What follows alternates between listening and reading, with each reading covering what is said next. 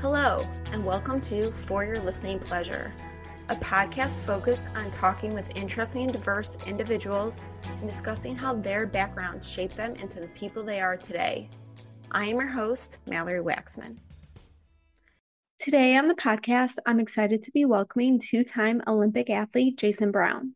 Jason became one of the youngest male figure skating Olympic medalists after winning a bronze medal at the 2014 Winter Olympic Games in Sochi.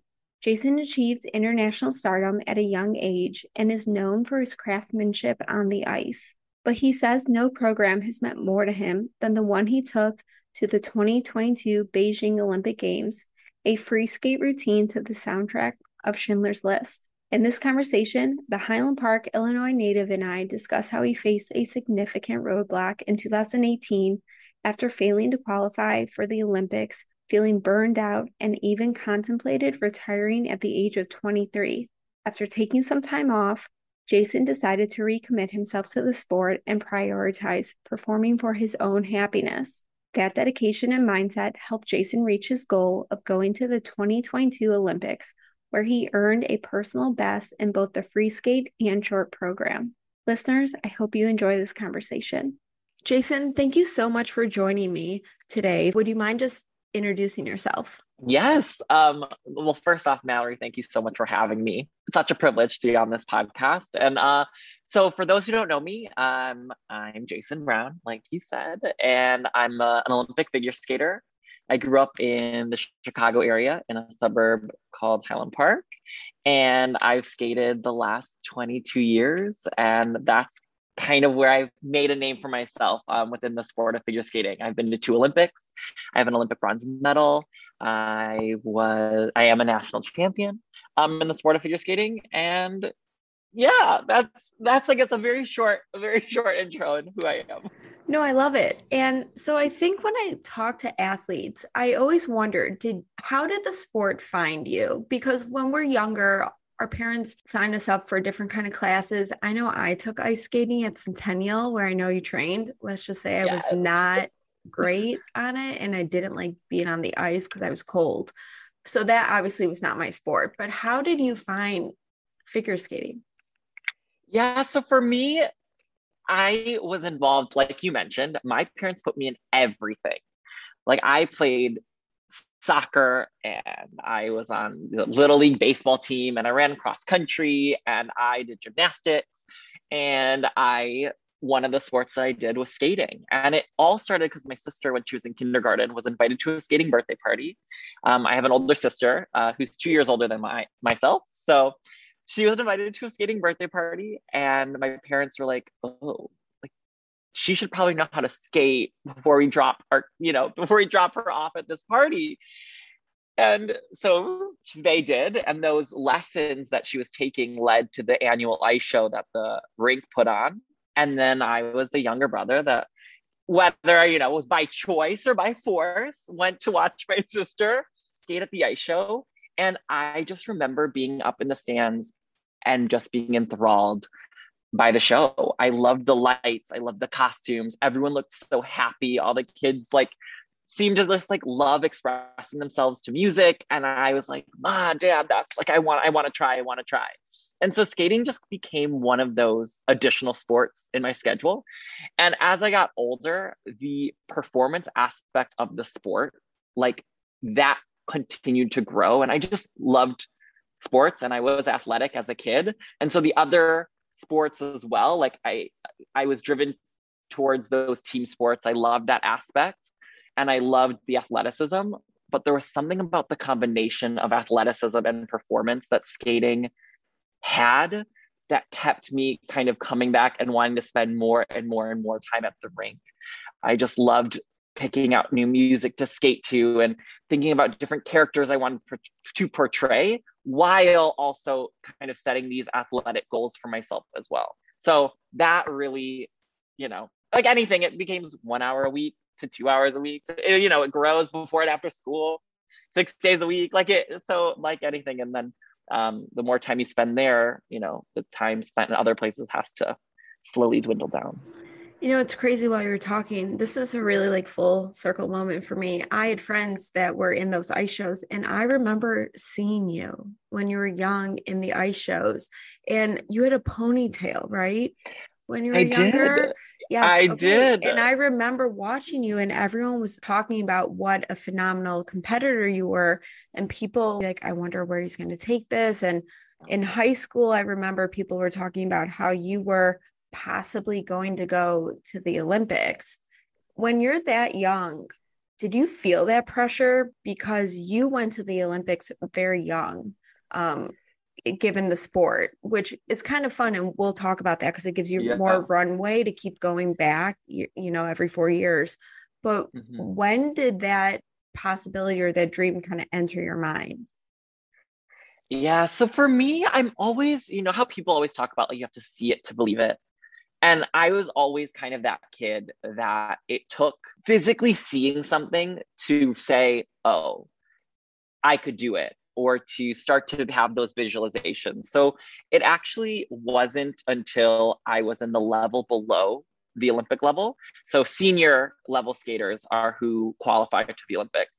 And when I was a junior, I went to nationals my first year as a junior. And it was in 2010, which was the Olympic year, where it was the 2010 Olympics in Vancouver. And so at nationals that year, I competed as a junior. I ended up winning the junior championships, and I stayed that week to watch the seniors. And I remember watching them and being like, oh my gosh, they're competing for an Olympic spot. And it was like, that's when it dawned on me of like, wait, I just won junior. Oh, wait, I just won the level below. So wait, that I could be out there next time. Like it was that moment that it kind of hit me. I was always someone that just took things step by step. I didn't get ahead of myself. Even as a kid, I never dreamed about going to the Olympics. It wasn't something. It was like I dreamed about landing my axle, or I dreamed about I was going to the next level or passing my next test. Or it wasn't so much of these big sweeping dreams. Obviously I always wanted to improve, and it's, I guess when you think about it, it's like, okay, eventually that's in the picture. But for me, it was just always about that next step. And so when I won the junior championships in 2010, I was 15 years old. And that's when it was like, oh, okay, in 4 years, not even like I hope I make the Olympic team, but I just like hope that I'm on the ice with people who will make the Olympic team, and be part of that group, and go from watching in the stands to being on the ice when that decided. And correct me if I'm wrong, but I believe your parents said like you're not dropping out of high school. Like you have to complete high school. So you just won at 15 nationals. I feel like most parents would be like, forget school, where we gotta go. Like you're gonna get trained in, Colorado Springs, you're gonna go to the Olympic Training Center and like forget school. But your parents were like, no, that's great, but skating's not your whole life. You have your family, you have your community, and you have school. So shout out to Mr. and Mrs. Brown for keeping you sane and level and letting you realize like this isn't your entire life. There's so much more. So, how did you balance school and training to that level? Yeah, huge shout out to my parents, because it is so easy to get wrapped up in sport and just have that be your sole focus and your sole identity. If it wasn't for my parents, that would have happened to me. And at the time, as a kid, I remember constantly fighting with them, like not obviously not physically, but constantly fighting with them on the phone. I would spend summers at training sites like Colorado Springs. I would spend some time up in Lake Arrowhead, California. There was a big training facility there. And I would, at the end of the summer, it was like everyone else would be homeschooled or be staying there longer, and it was like I had to go back to school. And I remember just being like, I need to stay here, mom and dad. Like my window of opportunity is closing, and if I don't stay, I won't be able to achieve what I want to achieve and all my hard work. And like it was very easy to kind of spiral out and think that like you couldn't do or couldn't achieve what you wanted to, unless you were in that specific training environment.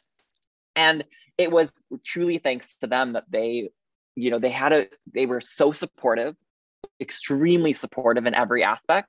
And their one kind of fine line was, you are being raised at home with your siblings by us, and you will graduate from the public high school, Highland Park High School. And as soon as you graduate, we'll support you in whatever you want. And with anything within those parameters, we support you 100%. And so in a lot of ways, looking back at it, I think by my parents setting those parameters, it made it a lot easier to balance, because I knew what I was working with. It was like, okay, I'm going to be at school, and when I'm at school, I'm fully invested at school. The minute I leave school, my brain, my mind switches to the rink, and I'm there in training. And so I didn't, my coaches were able to take my schedule and kind of maximize it based on what the schedule allowed and what my parents were willing to allow as well. And so we really just made the most of the situation, instead of thinking about everything that I wasn't doing because I was spending more time in school, or the things that I was missing out on. It was just like, this was what we were going to do, and the coach was going to maximize what they had to do, the school was going to maximize what they had to do, and it was just finding that balance. And another little piece of it is, there was no social media when I was in high school growing up. And so I do think that I get that question a lot from kids, and parents saying, like, how are you able to balance the two? And I think the fact that when I was, I said this before, but very true, is like, when I was in school, it was just fully in school. When I left, I was fully in skating. There wasn't this social media where you're like constantly seeing what everyone else is doing, and you constantly feel like you're missing out on something, or, oh, I need to be here because that's where everyone's going, or that's what we need to do. It was just like, I left school, and it was almost like that world closed that book for the day, and then I was on to the next book. It wasn't this, everything kind of seeped into one another. You weren't sitting in class on TikTok seeing that someone who you'd be competing against just landed a new move, and you're taking your mind out of English because you are just thinking I'm losing time. You were able to kind of create two worlds that were really bubbled and protective of you when you were in that world, which we both grew up in the same community. And when I talked to you previously before the recording about just who really influenced you growing up, and you said your community, because we were very blessed and very privileged to grow up in a community so supportive, and the high school and the teachers and educators. And, I talk to people now who have horrible high school experiences, and I don't really remember that at Highland Park. I'm sure there were instances, there's always bad eggs wherever you are, but ultimately it was a very creative and supportive and accepting environment. Yes, extremely. All the teachers were willing to work with me, were willing to help. I think it all starts with that conversation, being open to them, being like, hey, so this is my situation. And they were all willing to okay, you need to get the work done. Okay, you can either come before school or before your trip or before your competition, and we'll work together, or this is reach out to one of your friends and they'll give you all the notes, or hey, you're going to make up the exam later. Whatever it was, they were so willing to help work with me, and kind of you could feel the support. You could feel that they were it wasn't you missed it, yep, you missed it, oh, you're out, or oh, you get a 0, because there was always a way to make up the work or do it prior, or they were just very willing to help me adapt and get it done. And then I just always felt so supported by the community and my friends. And, I know a lot of boys growing up in the sport have a really difficult time with being made fun of or being teased. And, just all the stigmas that go along with skating, which, stigmas are stigmas. So many of them are not true, but it just becomes that the perception of what people have. And for me, I just always felt supported and rooted on and championed by my friends, and they would always come to the ice shows and just be there and be excited. And no matter what, there was one year my entire soccer team came to the ice show. I played travel soccer through 8th grade, and they all showed up, including my coach. And that was you don't hear about that happening that often. And I didn't realize the rarity of it until I got a lot older. because it was such a norm. And I just had that support. And so, yeah, very, very fortunate for that. I love that. And that also just shows like what an athlete you are. Travel soccer and skating up until eighth grade, which what eighth grade were 13, 14. And 13, then 14. Yeah. And then a year later you win nationals. So that just really, I think, shows your athletic ability, and you're kind of a chameleon. You're able to morph, which is just so impressive. So you graduate from Highland Park. You're 18. Yes. Now yes. what? Like, what's the game plan? Yes. So you know what? I was able to work it out with the school where I graduated with the, I don't really like saying it this way, but I don't know how else to put it into words, but I graduated with the bare minimum to graduate. So like making sure I got all my credits. So it wasn't like I took extra, like how most people take extra electives or. Yeah, you're like, honest, just it get was me just like, through. what's the requirements? Exactly. It was like, what are the requirements and like in to graduate? And so I was able to I ended up moving to Colorado. I graduated after the first semester of senior year.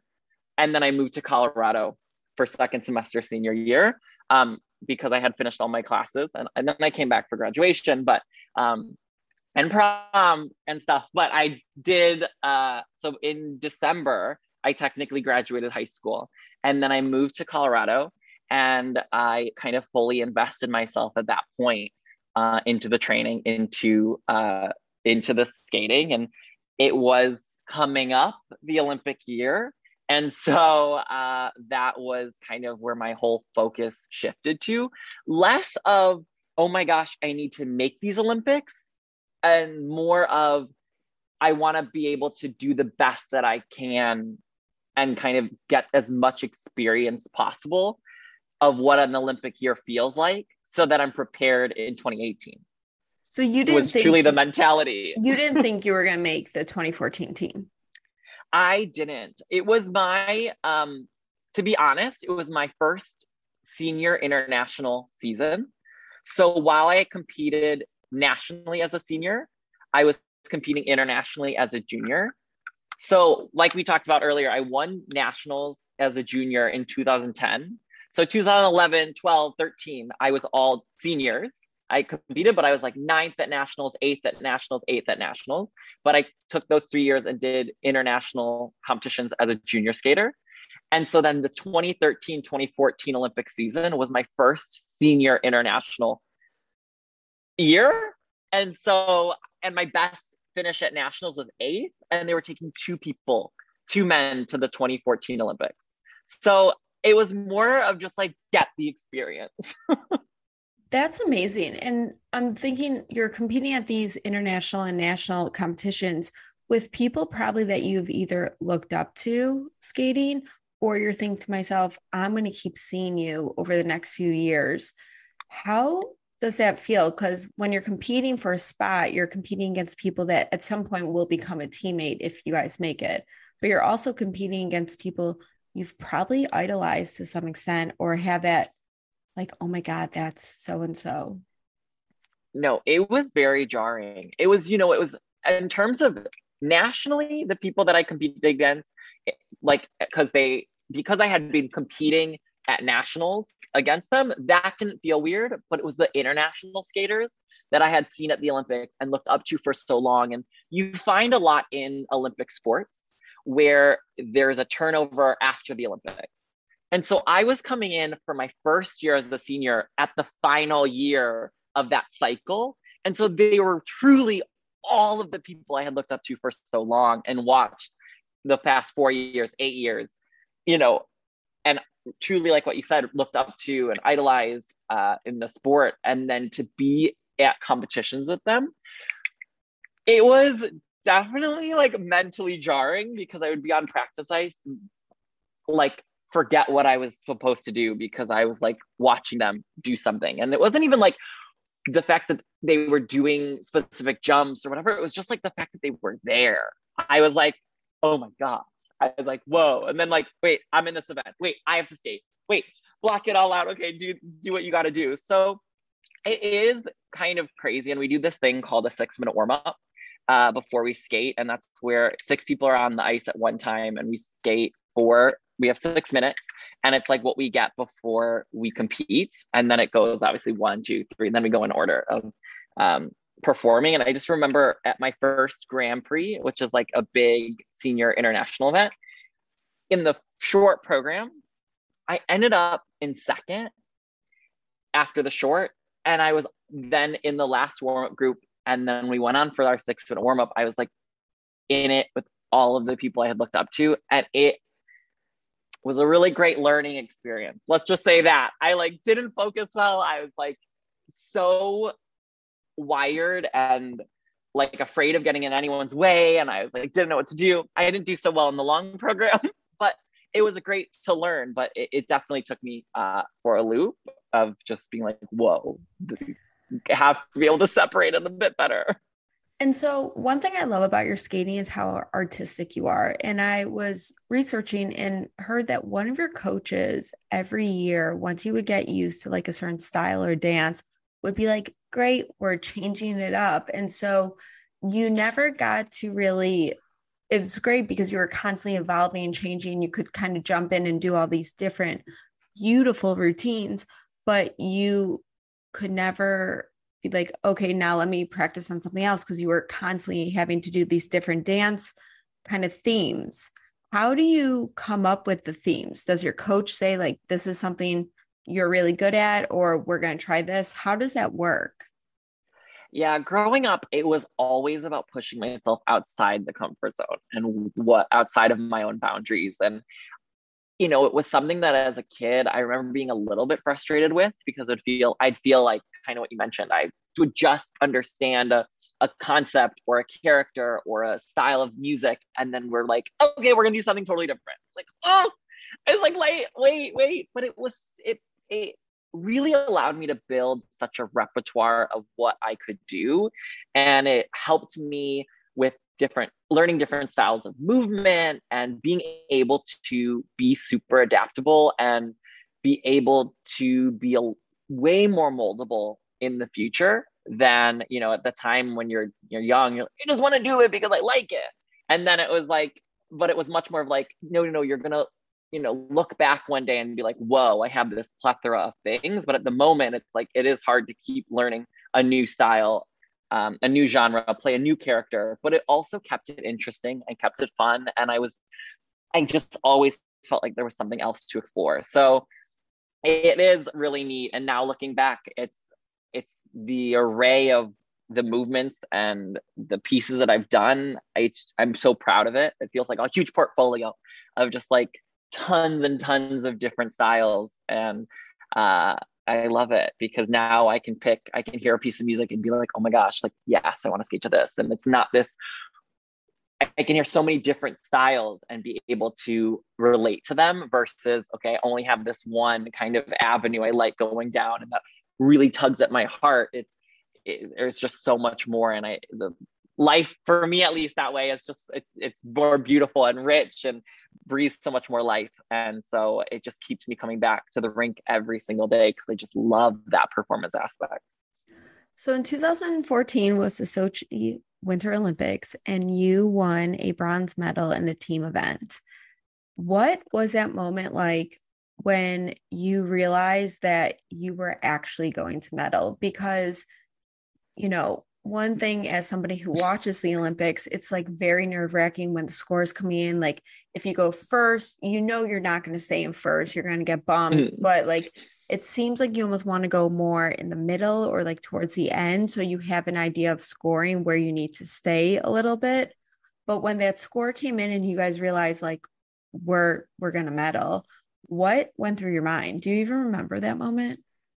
Oh my gosh. Yes.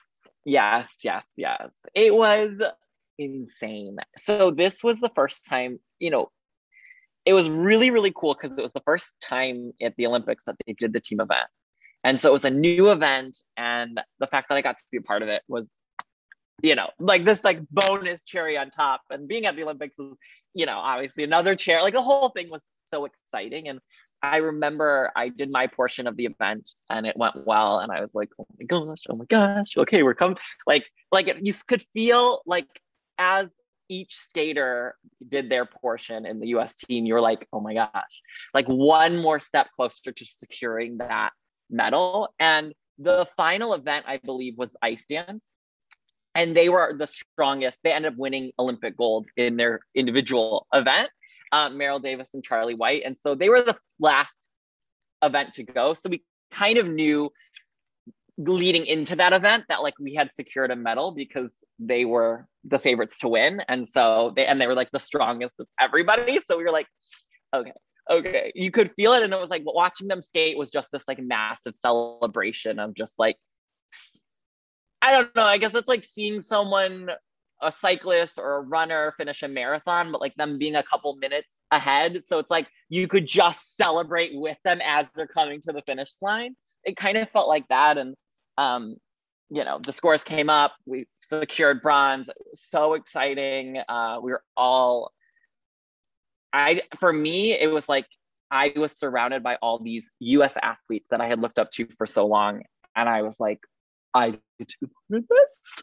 I get to be like, and it was just like the aftermath was more and more surreal. You know, after, you know, getting bronze, it's like, oh my God, wait, we actually get we get Olympic medals and we're going to the, you know, the Olympic podium. And I remember that night, because they do it a little differently at the Olympics. They give the medals at the medal plaza, not at the venue. And so that night we all got into matching USA uniforms, and we walked out in front of the Olympic flame and stood on the medal stand. And I just remember like looking out at the audience, and I saw my parents, and they were crying and I was crying. Lots and lots of tears, and just having that moment of realization, like, oh my gosh, look where I am. And also it was one of those like things where it's like, then the reels start playing in your head about like what it took to get there. And it's like, suddenly you have all these flashbacks, and it's the first time it's like this moment of silence in a way where you're constantly going. And it's like, you just stood up there and it was just like, everything was still, and you looked out, and it was like I said, the Olympic flame and my parents, and it just was like a very surreal moment, a very, very surreal moment. I mean, I just got like emotional hearing you talk about that. Like, you can see it. Like, that's just like so amazing that all those years and all the hours and all the sacrifices, like that you got to experience that for the country and for you. And that has to be something that so few people ever experience, that you're lucky that you're one of them.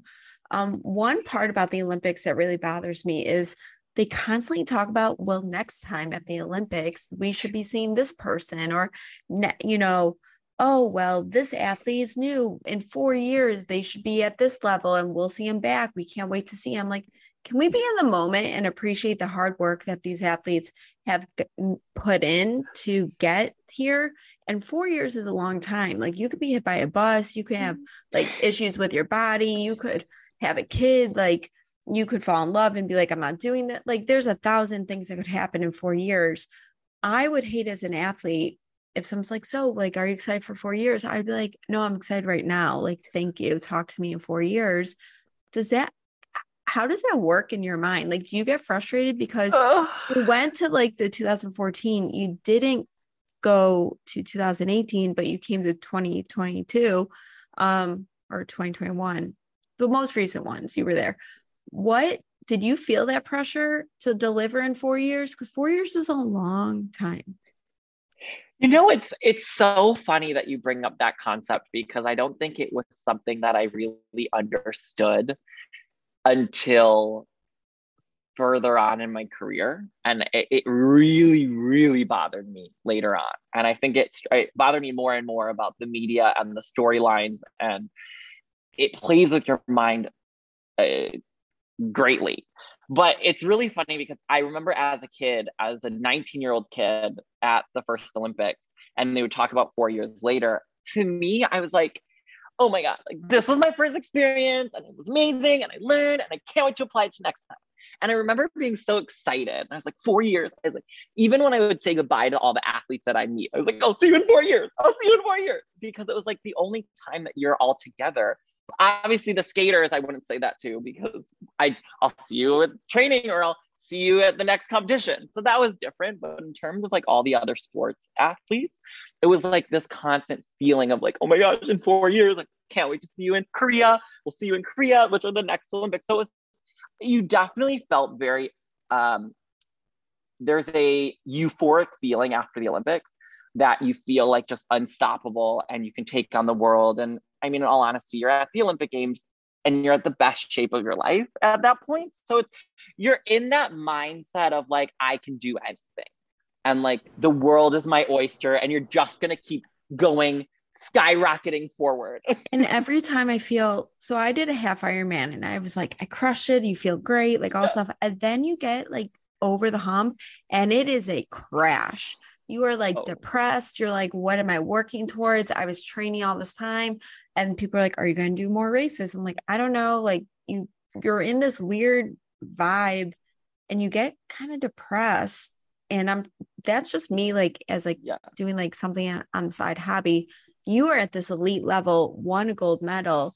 And now you're like, cool, I have to wait for 4 years. And if I don't make that, then what a letdown. It's got to be a mind fuck. Oh, there's 100%. There's definitely, everyone talks about like the Olympic lull, like the post-Olympic letdown, the post-Olympic lull, the post-Olympic depression. And I remember even going into the Olympics, hearing about it and being like, like not really like being like, we're at the Olympics. Like, why? Like, no, there's no way. Like, we worked so hard. And then it hits hard.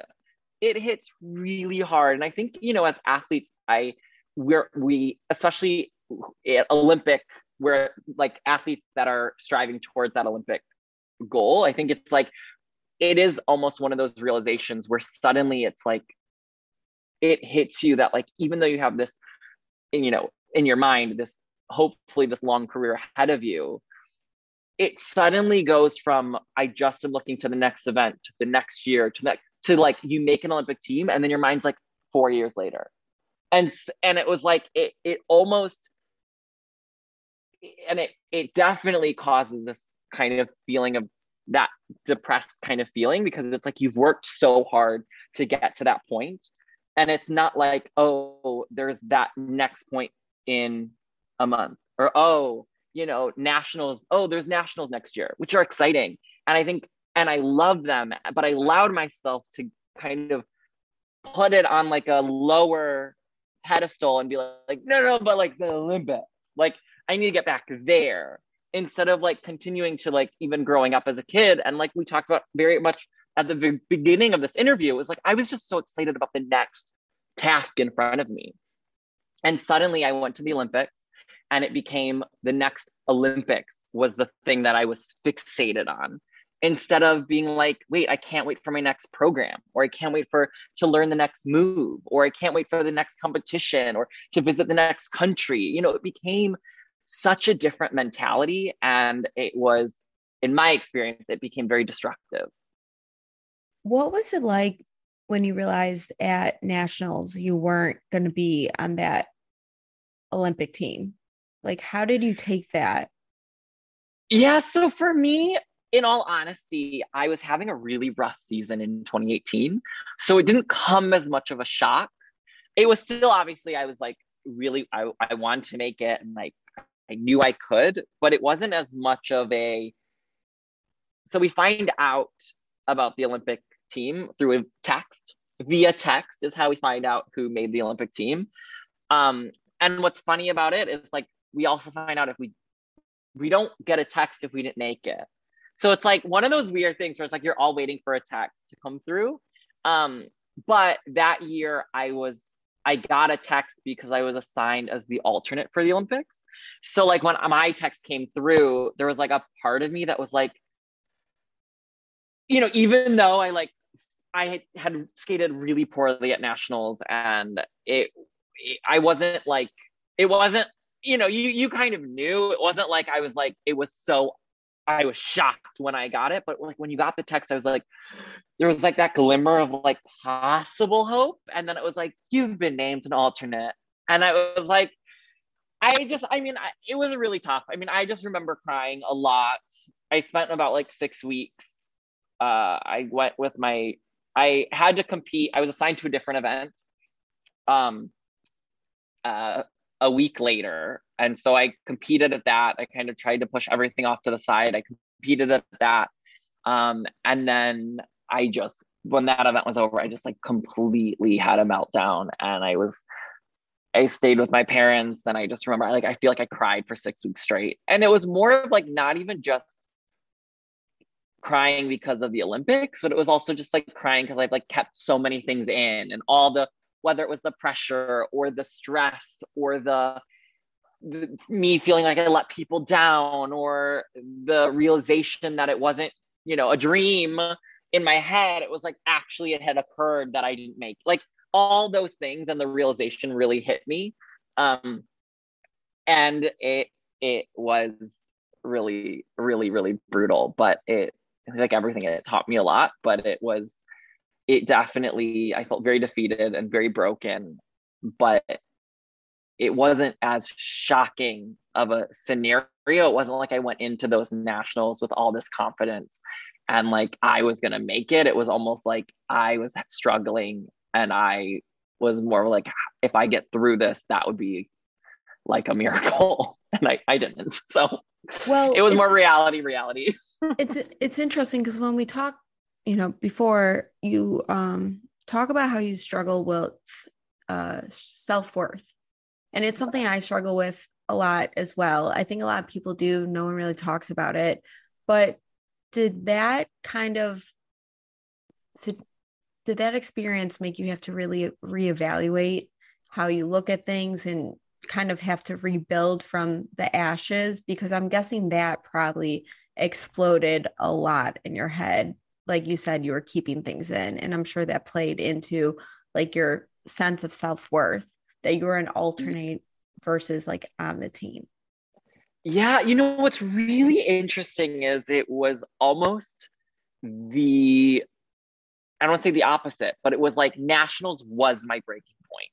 So it's almost like when you hit your breaking point, how you end up becoming like free in a way. You have that like I felt like nationals, I completely shattered and I broke. And it was like, it was that time where I had to face everything afterwards. And that rebuilding phase is very exciting in a different way once you obviously get over the crumbling stage of that. So it was almost that my self-worth hit its head, or hit its peak at nationals, or its lowest peak at nationals, and I was just empty. And then from there, I was able to move forward and address it and go forward. But, for me, it was at the 2014 Olympics, reaching that goal and being that, suddenly the top man in the country. I went from, not really having any pressure to people having very, very high expectations for me. And at the time, as a 19-year-old leaving the Olympics, I felt invincible and I felt unstoppable. And it was like, I got back from the Olympics and reality set in of like, wait, there's a lot more that you have to do. It's not like there's this like, oh, there's this trajectory of just pure, climbing. It's like, oh no, reality is like all the ups and downs, the injuries, you're going to be so many other pieces of the puzzle along the way that you're going to have to navigate. And I just remember through those 4 years, I felt like I could never live up to what people expected. And every time I would reach another goal or feel like I was improving, it wouldn't be good enough, or it would be, it might be good enough for one person, and then the next person's like, well, you're not improving the way that we thought you were going to. Or, there was just like, I had so much attention on me, and it was so exciting until it turned, and it became so detrimental just because I constantly felt like a failure. I constantly felt like no matter what I was doing, no matter what I was achieving, it was falling short of somebody's expectation. And so, for me, it was almost like I used, well, if I'm back at the Olympics, it would prove the point instead of like, no, I have to prove it to myself, and so then my self-worth just kept taking hit after hit after hit after hit. And when I got to those US championships in 2018, I skated out to the center of the ice and I just felt like a shell of a person. And I felt like if I didn't hit absolutely everything in my program, there was no spot on me for the team. I did not deserve it. I did not like it was just it was a very strange mindset to have and a very destructive mindset. But it was like so crazy. Obviously the mind is so powerful, but it was just like there was such a strong belief system that like I believed I wasn't good enough. And if I did everything, if there was one thing I missed, like I was not deserving of a spot. It would prove that in your head that you weren't good enough. If you miss one thing, it would reconfirm what was going on. And it's dangerous. And the craziest thing is when you talk about reality too, is like when you look at things objectively, and I wasn't able to do that at that point, it didn't make sense. You can't look objectively when you're in that space. Yeah. And the year before those championships, I went to Worlds. And so we only had 2 spots at Worlds. And the year before, the way that skating works is that the year before at Worlds is when you kind of qualify your country spots for the Olympics. And so I had obviously a lot of pressure going into Worlds that year. There were only 2 of us, and we were hoping to get a 3rd spot for the Olympics. And that depended on how we competed. And I just like knew, I was like, okay, like, come on, like Jason, like you got this. I was one of 2 people. We did it. We got the 3rd spot. Even getting the 3rd spot and being a part of that and going like, you like objectively, you'd be like, Jason, like you got like, look, like it should have been a confidence booster. And like, look, like we have 3 spots because you and your teammate, we did this. And it became still, I don't deserve it. I don't deserve it. And it's like, wait, how can you say that? Like you were part of getting that spot. Like you helped the country earn it. And yet it didn't work its way into the mind. Yeah. Well, thank you for being like so open and vulnerable. I hope that this like conversation helps other athletes or others who kind of feel the same way. Cause I know it's definitely something I experience. And I think the way you described it is exactly it. You're in the cycle. It's really hard to get out. But when you do hit that breaking point, it is so freeing that you can kind of rebuild. And what I saw when I really did a deep dive of your skating videos is the years after that, like you can see you matured as a person, you matured as a skater, and you decided to skate to one of my favorite movie scores, Schindler's List by John Williams. How did you choose that score? Because it is hauntingly beautiful. It's a lot of emotion. It's uplifting too. So I think it's actually really interesting and aligns with what you went through, that feeling and that breaking free. How did you choose that? Yeah, so I grew up, my family's Jewish, and so I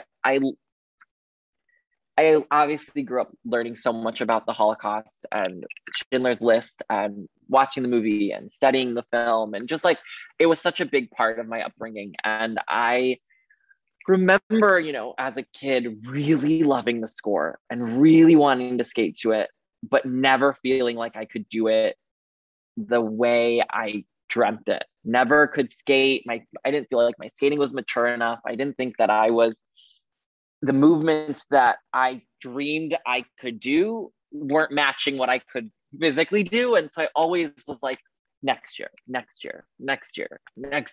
And finally it became like, I remember talking to one of my choreographers it was 2019. And I was like, is there anything you've ever like really wanted to skate to that you haven't? And I was like, yeah, it's Schindler's List, but like, nah, yeah. And he's like, no, we're going to do it. And I go, no. Like, cause I got so used to being like, no. And we kind of just got into talking about why I haven't done it. And when I started to really think about it, I was like, I am becoming the skater that I really dreamt I could one day become. And I was like, maybe I am ready. Like maybe I'm ready to take this on. And I remember he sent me a cut of the music and I sat in my car, I pulled over and like when he sent it, I just happened to be driving and I pulled over and I just was crying. I sent it to my mom and she was crying. We talked on the phone. I was like, I'm doing it. Like it's time. It's finally time. And um I felt like I could tell the story that I wanted to and bring it to the ice in such a mature, unique way and from my perspective. And I just poured my whole self into that performance. And that year, that competitive season was cut short due to COVID kind of shutting everything down. And so it, in a way, it left the door open to like, maybe I can do this another year and finish it off and like have that chance to kind of see it through. And so I brought it back for the Olympics. What was it like hearing the music in Olympic Stadium, knowing that there is like this rise in anti-Semitism within the world, that you're sharing part of who you are, your culture, your heritage, like on such a public stage, and knowing that there's probably athletes at the games that don't like, us, I'm Jewish as well, or have opinions about the Holocaust that maybe are false. How did that feel as not only an athlete, but I would say as a Jewish athlete on such a public stage, skating to that music? I think, at that time, obviously there's so much going on in your head. And so, as an athlete, you've trained you're focused so much on the training and you've worked so hard that at those moments you're just like, you almost kind of have to go numb and not overthink it too much. But I remember like in all the interviews that I was doing and anytime I'd be asked about it, it's like, let my skating do the talking. Like you will hear the message that I'm trying to portray through my art.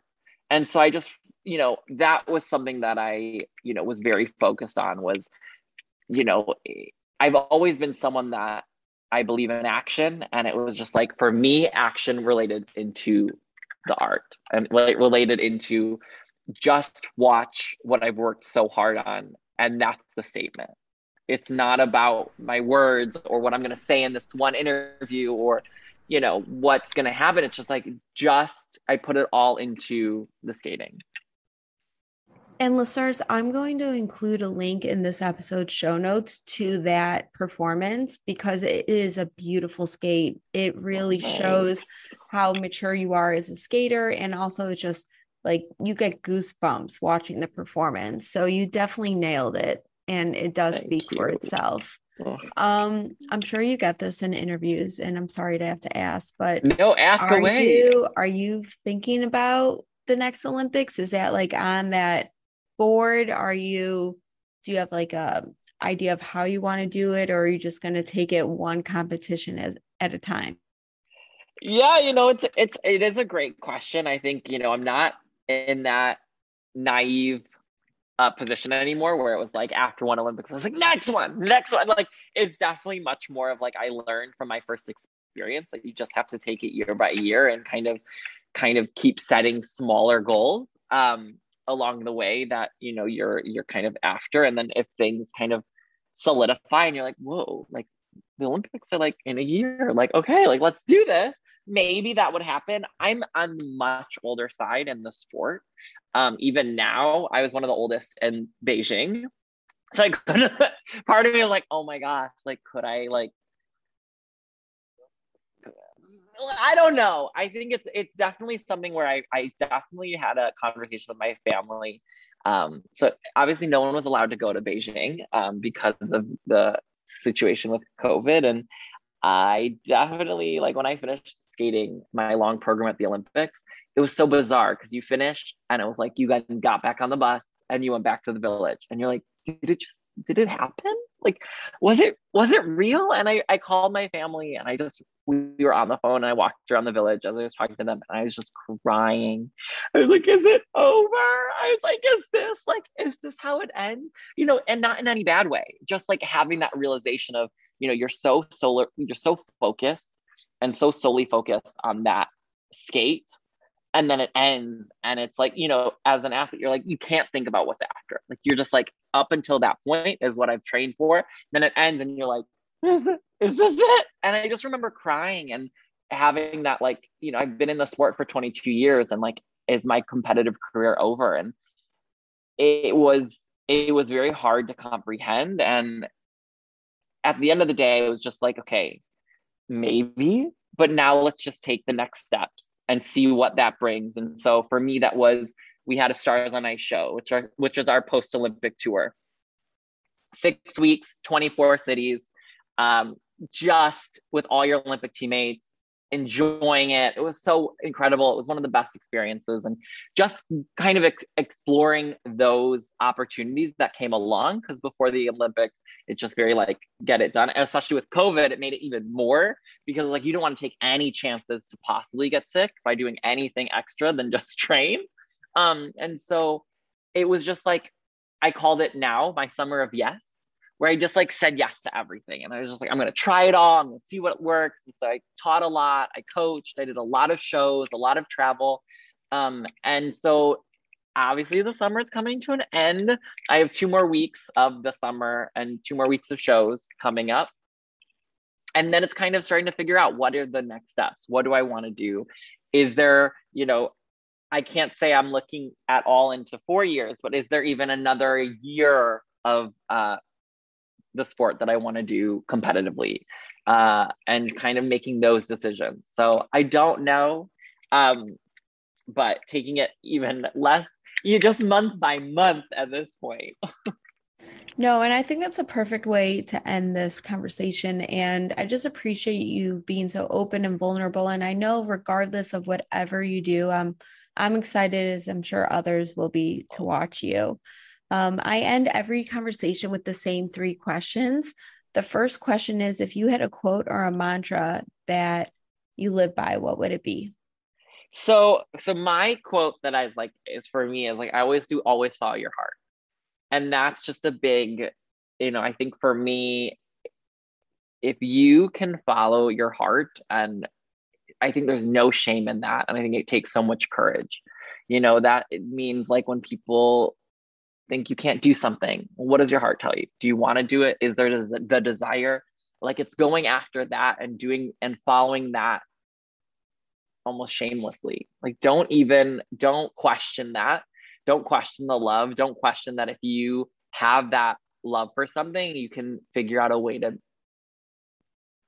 get it done and put value on it and inspire someone. So always follow your heart is like my mantra in life. And when it comes to skating, I've always said, my mantra as a kid growing up, I was a really nervous competitor, and it was confidence. Preparation beats fear.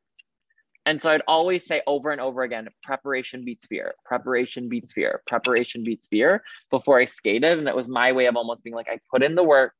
I was like, I know you have so many butterflies and you think you're going to vomit, but like, preparation beats fear. And so that was my other kind of mantra when it comes to the sports world. I love it. The second question is, if you could relive any one day, which day would you choose? So my day, it's like, I don't want to put it's sweet, but I don't want to put a damper on it. But my day actually is, so every year, my family spends the 1 week of winter break. It's the day after Christmas, so the day after New Year's, at a dude ranch in Arizona. And so it's like my entire extended family. So it's my grandparents on my dad's side, and he has 4 kids. And then, no, my grandparents, like my dad's parents, my grandparents, and then my dad's one of 4, and then all of their families. So me and all my cousins and aunts, uncles, and my grandparents are all at the ranch.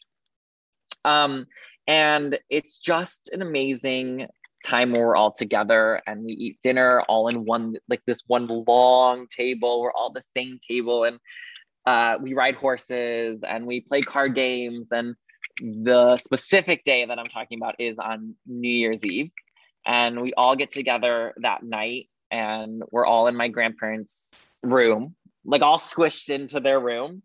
And we get into a big circle and we talk about New Year's resolutions, and kind of we set goals. We talk about our highs and lows of the year. And it's so special. And a lot of times the whole family isn't able to make it. Like, it's always like a few people are missing. Most of the time it's actually me, because nationals are in January. So sometimes I'll go for a few days, or unfortunately sometimes not at all. But that year I was there over New Year's, and the entire family happened to all be there that year. Like, we weren't missing anybody. And then